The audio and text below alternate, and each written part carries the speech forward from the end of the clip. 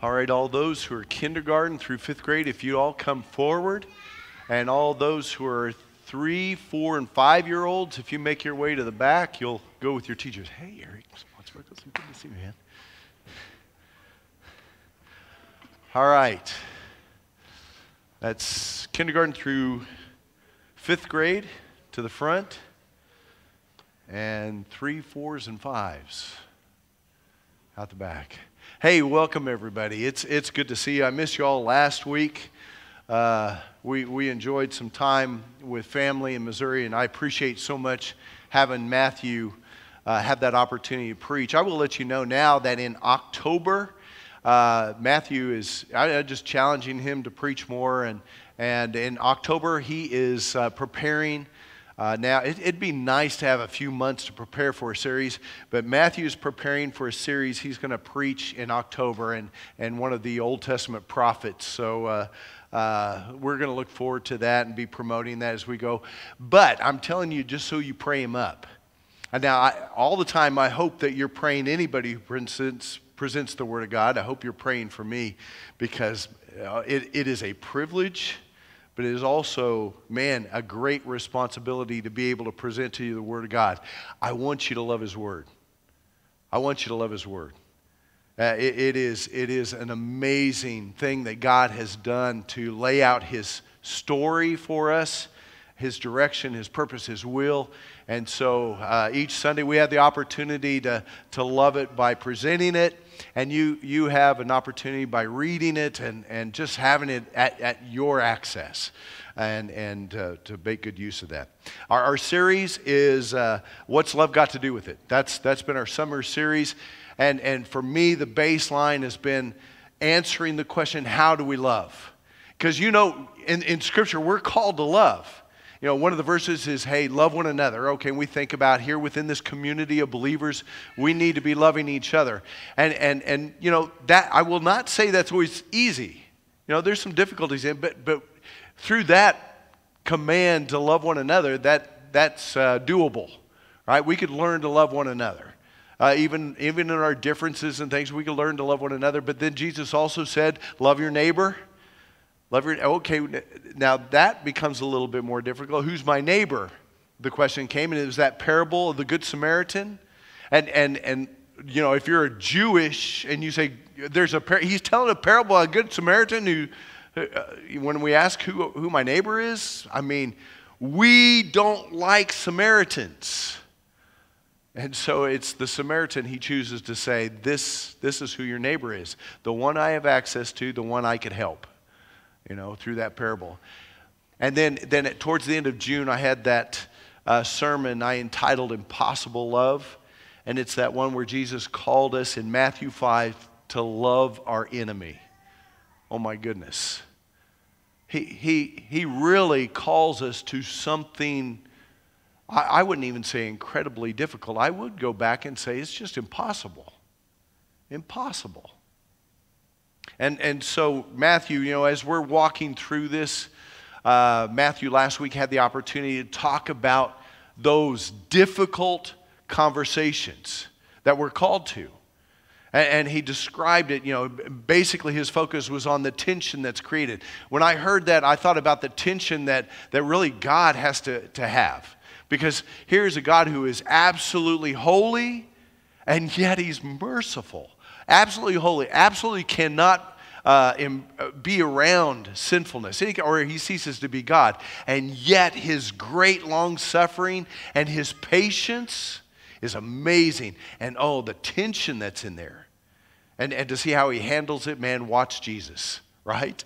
And so through some of the sermons we've been doing, we're watching Jesus. It's Matthew chapter 9 today. Matthew chapter 9, so if you have Bibles or your devices, you want to go ahead and bring that up. Matthew chapter 9. I'm going to be reading verses 9 through 13. 9 through 13. And here's our focus today. It's on the religious leaders. In the story, the tension is brought up by the religious leaders. Matter of fact, it's the religious leaders that caused lots of trouble for Jesus. We've known that. Reading through the Scriptures, if you're familiar with the Pharisees, we could actually call them a thorn in Jesus' side at times. And this is one of those situations that we're about to read today. Just to set this up, we believe it does not identify clearly where Jesus is, but very certain that he's in the area of Galilee where he did a lot of his ministry. And we're thinking in the city of Capernaum where he did a lot of that Galilean ministry was in the city of Capernaum. And as it talks about Matthew, who's a tax collector, we're thinking that he is very close to the shore of that Sea of Galilee where he's watching the fishermen come in. And he's taking account of what's being brought in. Why? Because he's a tax collector. And he is keeping records and things like that in order to collect those taxes. So let me read this passage. Matthew chapter 9 through 13. As Jesus went on from there, he saw a man, excuse me. He saw a man named Matthew sitting at the tax collector's booth. "Follow me," Jesus said to him. And Matthew got up and followed him. While Jesus was having dinner at Matthew's house, many tax collectors and sinners came and ate with him and his disciples. When the Pharisees saw this, they asked his disciples, "Why does your teacher eat with tax collectors and sinners?" On hearing this, Jesus said, "It is not the healthy who need a doctor, but the sick. But go and learn what this means. I desire mercy, not sacrifice. For I have not come to call the righteous, but sinners." We look at this passage. We already know that and what I've said earlier is that the Pharisees were trouble for Jesus. And one of the reasons the Pharisees were trouble for Jesus is because they were self-righteous. They were self-righteous. I think it's important that we understand what that self-righteous. So here's the definition that I've written down for self-righteousness. Self-righteousness is a righteousness that you achieve through your own means, through your own efforts. It's me completing my list of righteous things in order for me to be living a righteous life. That is self-righteousness. I'm dependent upon me. Now, problems with self-righteousness. One of the things about self-righteousness is that if you're self-righteous, you're going to be attending church, because that's going to be one of those things on the list. So our churches are going to be filled with self-righteous people. Okay? Also, self-righteousness, here's the difficult thing about self-righteousness. Self-righteousness is blinding. It is very difficult to identify. If you yourself are self-righteous, it is not easy for you to self-diagnose. Okay? That's why I say that it is blind. It is not easily detected. And today in this passage, in the text, we see Jesus eating with these sinners, and then watch the Pharisees' response. Here is a truth about self-righteous people. The self-righteous live in conflict with Jesus. The self-righteous are going to live in conflict. I mean, definitely the Pharisees were in conflict with Jesus. And those who are self-righteous today, when I say that they have conflict with Jesus, it means where there's things that we need to be doing on his behalf, there's going to be people who are going to be in conflict with that. They're not going to understand. They're going to even be a deterrent to what we need to be doing, just as the Pharisees were in the Gospels. So, man, today, I want to take this passage. Here's what I want us to do. I want to put our focus upon these Pharisees, these self-righteous religious leaders. And I want us to identify the symptoms of self-righteousness that we see here in this passage. I think there's a lot of them, but I think there's some specific ones I want to point out that's in this passage. So let's begin here. First of all, the first symptom is this: the self-righteous are critical of righteous work. The self-righteous are critical of righteous work. Now, the Pharisees were critical of Jesus. If you're familiar and you're a reader of the Gospels, or even seen some reenactments, whether in video or other things, you know that the Pharisees were continuously criticizing Jesus. One time Jesus was in the synagogue and there was a man with a withered hand there. So it's something noticeable. Jesus sees him, heals the man's hand. What did the Pharisees see? What did the self-righteous Pharisees see? They didn't see that he healed this man's hand. I mean, it was probably a useless, withered hand to a place where it is useful and it looked completely restored. What did they see? You healed a man. You worked on the Sabbath. You dishonored the Sabbath by what? Healing this guy? What were you doing? What were you thinking? The criticism flowed. Even the paralytic through the roof. It was this, same thing. Here's this miraculous event taking place. The paralytic through the roof. Jesus tells him to get up and, excuse me, this is going to be difficult today, and please be patient with that. But anyway, Jesus not only tells him to get up, but he says, your sins are forgiven. And so what did the Pharisees see? Well, they didn't see or even were amazed the fact that this paralytic can now walk. What was it? Oh, only God can forgive sins. What is he doing? And the criticism just began to flow again and again. Numerous times reading through the Gospels, you're going to see this. Matter of fact, let's get closer to home in Matthew. In Matthew, there's a couple of places, even after this chapter 9, where the Pharisees come up and they criticize his disciples. In chapter 12, they come up and they criticize the disciples because they say, you are dishonoring the Sabbath. Why? Because they're walking down and next to a row, they're a field of wheat and they're gleaning from the wheat, its kernels, and they're harvesting and they're eating the kernels. And they say, hey, listen, you are dishonoring the Sabbath.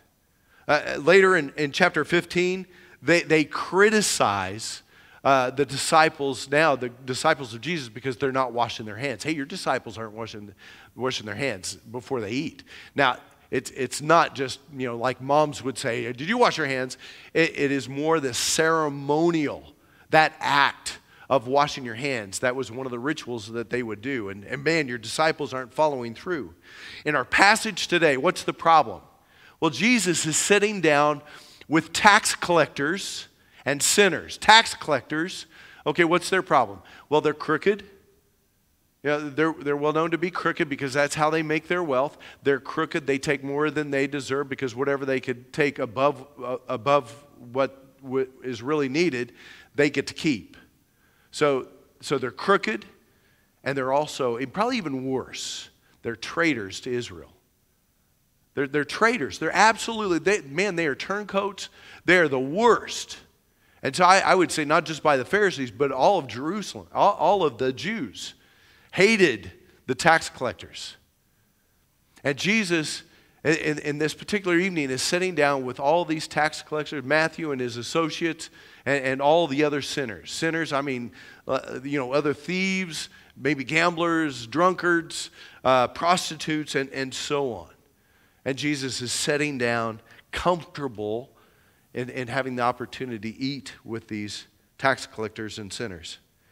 Jesus identifies them in verse 12. Let's go back. Verse 12 says, when Jesus, although they're approaching the disciples and asking the question directly to them, Jesus is the one who responds. He says, it is not the healthy who need a doctor, but the sick. Now, of course, we're identifying those who are sinners, the tax collectors and sinners, as those who are sick. So Jesus is there because I'm the physician, and I've come here I'm here for the sick.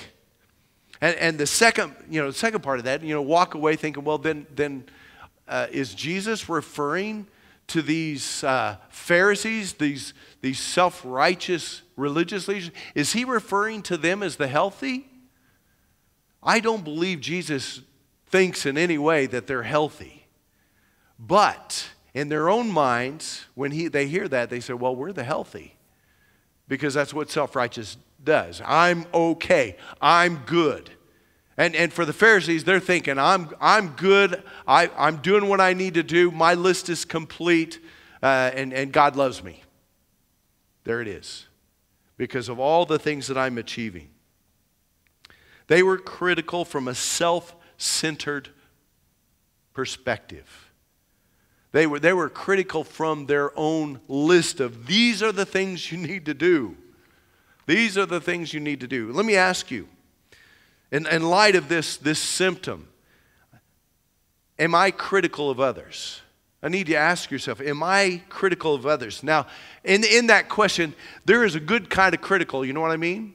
And matter of fact, I encourage it here with our leadership and with me and Eric and Matthew. Man, if you see something and you have a suggestion, maybe you need to tweak, maybe you need to do something, I would love to have that conversation with you.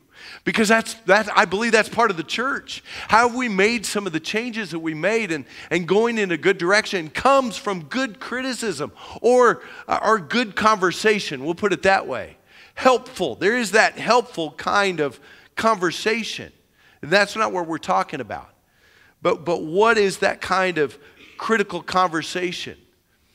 You see, I know and understand that the Pharisees, they were always in groups and they would always stand off to the side when they're witnessing or watching this. And I believe they were off to the side watching this dinner party going on with Jesus and the sinners. And so they begin to, under their breath, and matter of fact, they're going to spread it on to not to Jesus himself, but they're going to start talking to the disciples.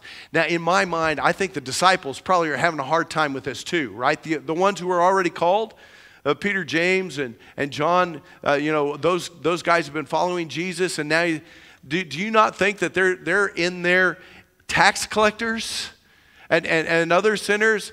And they're thinking, why are we here? And then the Pharisees come along and says, why is your teacher eating with tax collectors and sinners? Could you see it go on?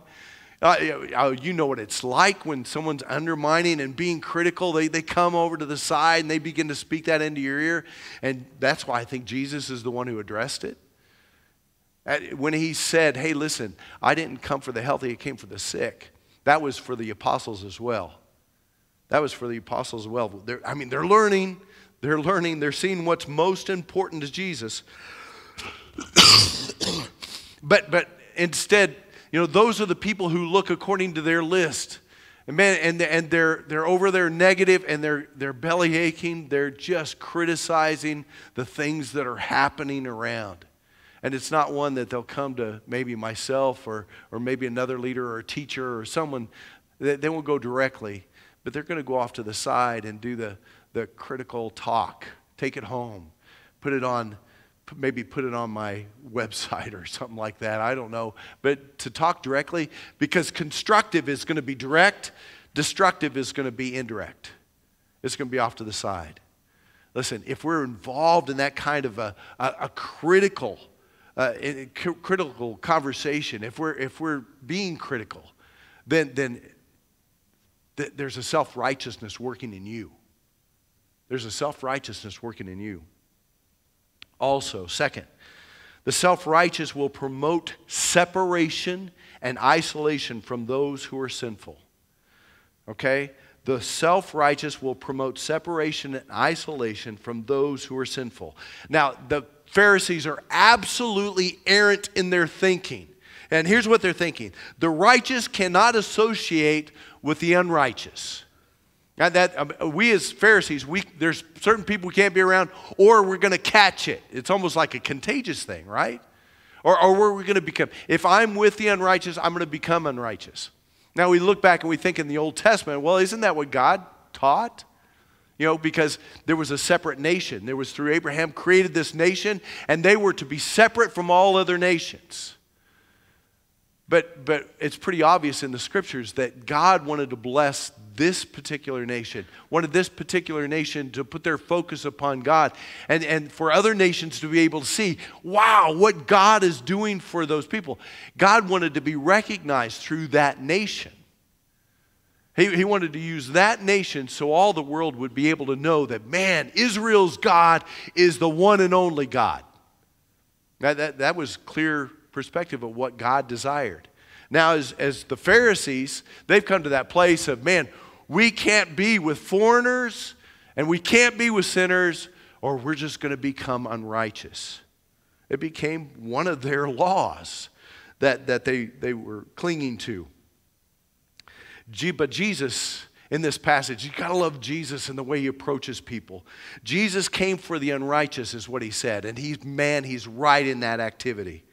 He didn't separate himself from the sinful. He didn't exclude himself from anyone.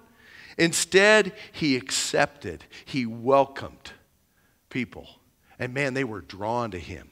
How does Jesus do it, right? He loved well, right? And that's what we're called to. We are called to love well. Now, let me ask you this question. Who would you be surprised to see Jesus hanging with today? Who would you be surprised to see Jesus sit down and share a meal with today? I did some thinking about that. I did some serious thinking about that. I mean, we've talked about the LGBT. Could you imagine Gay Pride Day? There's a parade going on. They're celebrating, they're doing all those things. And guess who is hosting a lunch for them after the parade? Jesus. What would you say? Jesus, what are you doing? Have we been following the wrong Savior? Have we been duped? He's sitting down with the LGBTQ community. Are you serious? What if we hear that Jesus has spent this past week, in the home of maybe that, what is that called, a halfway house of convicted sex offenders. And Jesus is spending some time with them. I don't know. Would you think with me? Who else? Abortionist? Could it be maybe terrorist? Just think about the worst of people that you wouldn't even want to find yourself at the same table with. And then understand when Jesus said, I came for the sick, not for the healthy. He came for those who are sinners, who need salvation. Then think of the worst place, and that's exactly where Jesus would be. That's exactly where Jesus would be. In a book called Missional Essentials that my Monday morning group is reading through by Brad Briscoe and Lance Ford, he said within this last reading we had this week, he said, unless we find a way to open ourselves to others, did you hear that? Unless we find a way to open ourselves to others, we will be the ones more isolated and hostile. There's a warning in that. What they've been talking about is the word hospitality. The word hospitality. In the scripture, it calls us to hospitality. In that word hospitality, it means to be welcoming of strangers.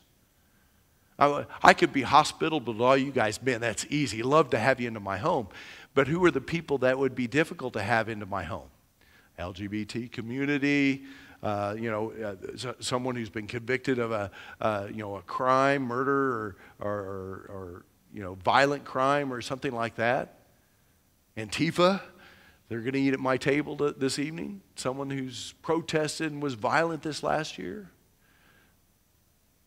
Unless I'm able to be hospitable, it says, instead, if I'm not learning to be hospitable, if I'm not learning to open up and to be welcoming of everyone, and have that sense that what I'm doing is learning to be more and more closing myself off, isolated, and hostile. That is absolutely the opposite of what Jesus calls his people to. It is absolutely opposite of what Jesus called his apostles to, right? Oh man, he sent them out to spread the gospel to the whole world. And the church still has that mission. We carry with that. And we are to be welcoming of the stranger, and we are to be in the very places Jesus would be. The places where the tax collectors and the sinners, those people in the LGBT community, those people who are terrorists, those people who are, who are convicted of crimes, those people who have even hurt and offended you, we're to be there with his mercy, his grace. That really leads to this final point. The self-righteous are independent of God's mercy. This is the third symptom. The self-righteous are independent of God's mercy. Again, that's the definition of what self-righteous is. They're independent of God's mercy. Man, their mercy is coming because they're doing everything right. And the problem with that, outside of God's mercy, there is no forgiveness. Outside of God's mercy, I'm not right with God. I could do right all day long and make attempts and follow my list. I'm never going to be right with God. Understand that. I mean, we have that message all the time. Where's our righteousness come from? It's absolutely Jesus. There's the only place where I have my righteousness. It's going to be because of His mercy and His action through Jesus. We got to understand, man, that's our very baseline. That's our foundational message. Jesus has done it all for us. That's my salvation. That's my mercy. And let me tell you what, for those who are still doing it on their own and counting on their own goodness, then they in no way are going to be living God's mercy. They're no way are going to be able to be forgiving in those most difficult cases, maybe those who have even attacked us. We're going to find it hard to be forgiving. If you're living a life and there's those people we can't and we're not absolutely not going to forgive, then we don't have that mercy of God. Because I believe that mercy, when we're given that mercy, we know how to use it. We grow and we learn how to use that mercy. Learning how to forgive is a part of who we are. And also, we're going to find it very difficult to be around anybody who is identified as sick. Sinners and tax collectors, as Jesus put them around, as He sat at their table. We're not going to have that sense of mercy and that approachability working within us if God's mercy is not working in us. Understand that. Also, just the fact that instead of that, what we're going to have working within us is condemnation and a sense of judgment upon. See, I believe the self-righteous not only being critical, they're going to be people who will call down hellfire upon people. Right? Remember, James and John had to be corrected about that earlier this summer as we dealt with that. I thought about, there's some scenes that I've seen through my life, whether it's on the news or in YouTube. I've seen some scenarios, some specific courtroom scenes where someone who's been convicted of murder they do that thing where they have to now listen to the family as they have the opportunity to speak to the murder of maybe a family member. Have you seen those scenes? And I've seen both cases. I've seen some, and I will tell you, I understand the hurt and pain. I can understand. I know that pain would be terrible to face a murderer, say my son. And then to listen to him. In some cases, it's like this. You're going to rot in hell. Do you understand? Do you understand that response? Because I do. Someone who's taken my son's life, because all within me, the person that I am, I would say, you're going to rot in hell. I'm looking forward to that. That's who I am. That's opposite of the mercy and grace that God has given me, though.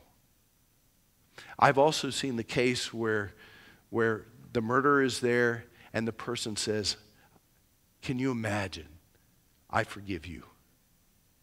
And I hope that you come to know the forgiveness that God gives through Jesus. Could you imagine? I've seen those. Have you seen those? Through news or other things. One is absolutely and can only be done when we understand and we've been receiving the mercy of God.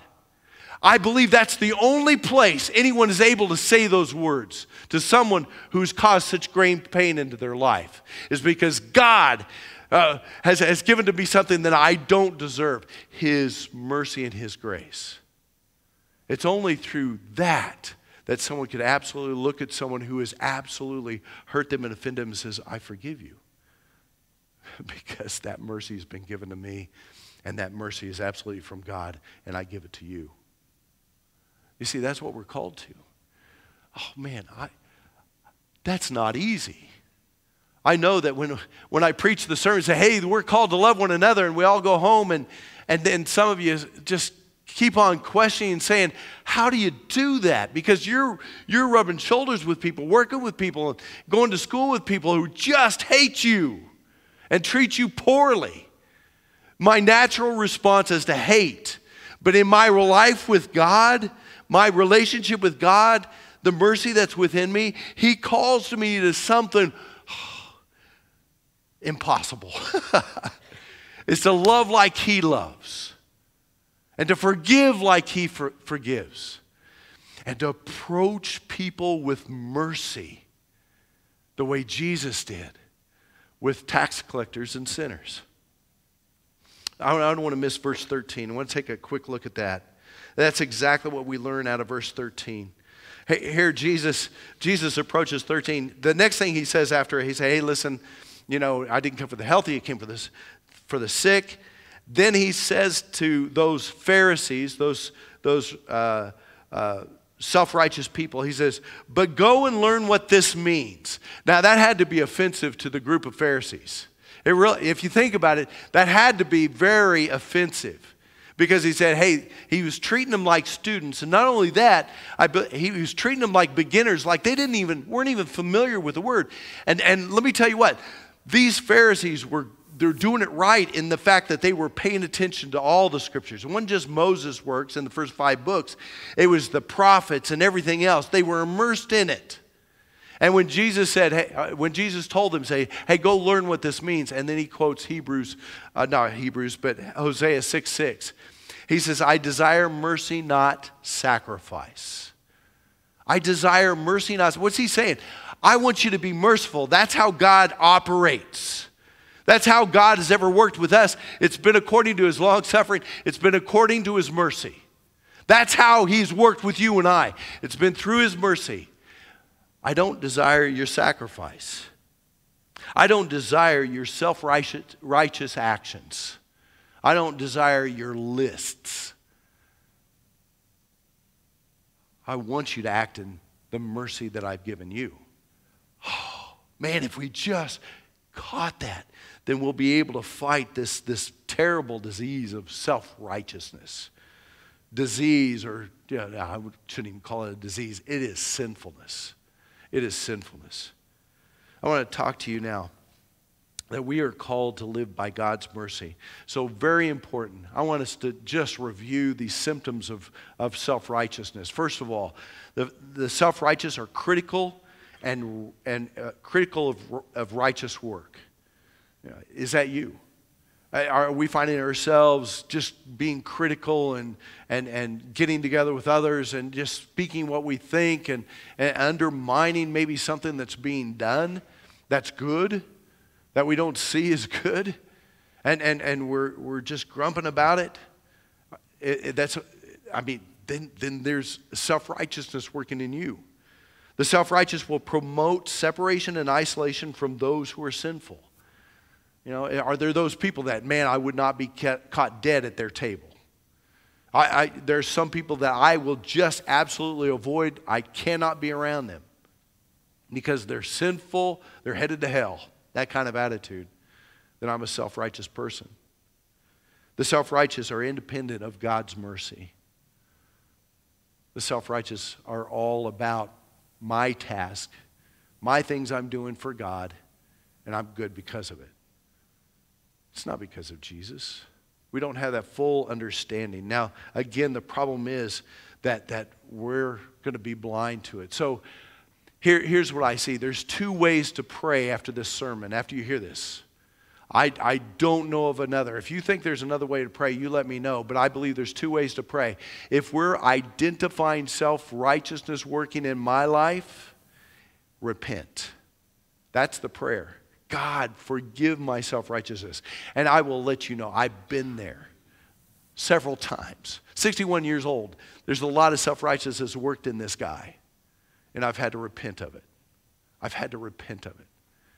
The second, man, if I don't see self-righteousness work in my life today, here's the second way you could pray. Only these 2.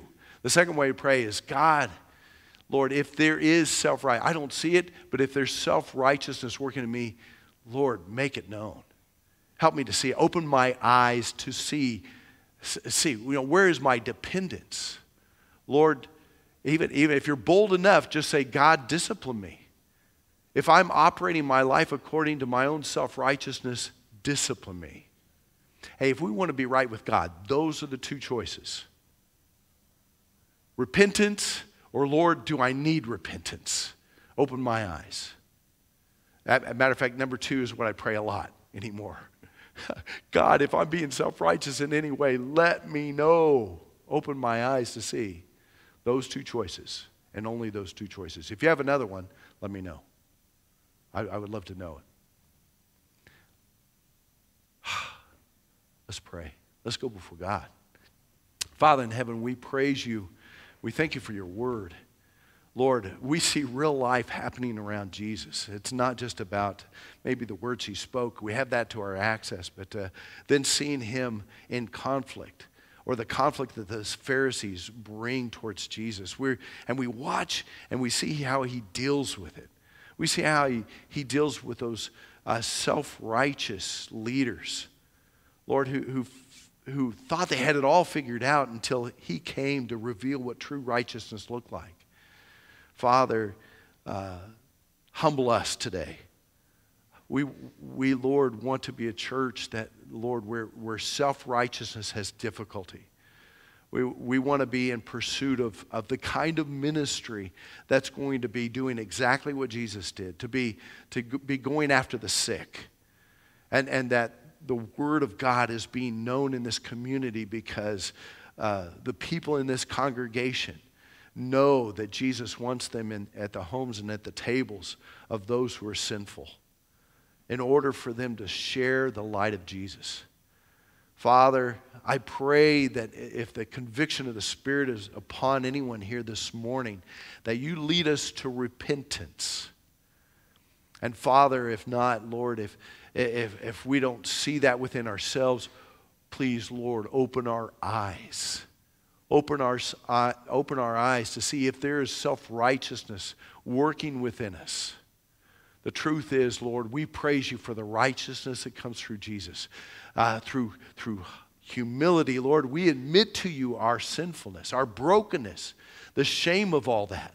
Lord, we're not worthy of what Jesus has done, and yet you sent him out of your great love. So we praise you for that. And Lord, if self-righteousness is working in any of us, Lord, I pray that your Spirit will convict us, that, Lord, you will discipline us, you will correct that within us to the place where we come to you and ask for that forgiveness that we so need. It's in Jesus' name we pray. Amen.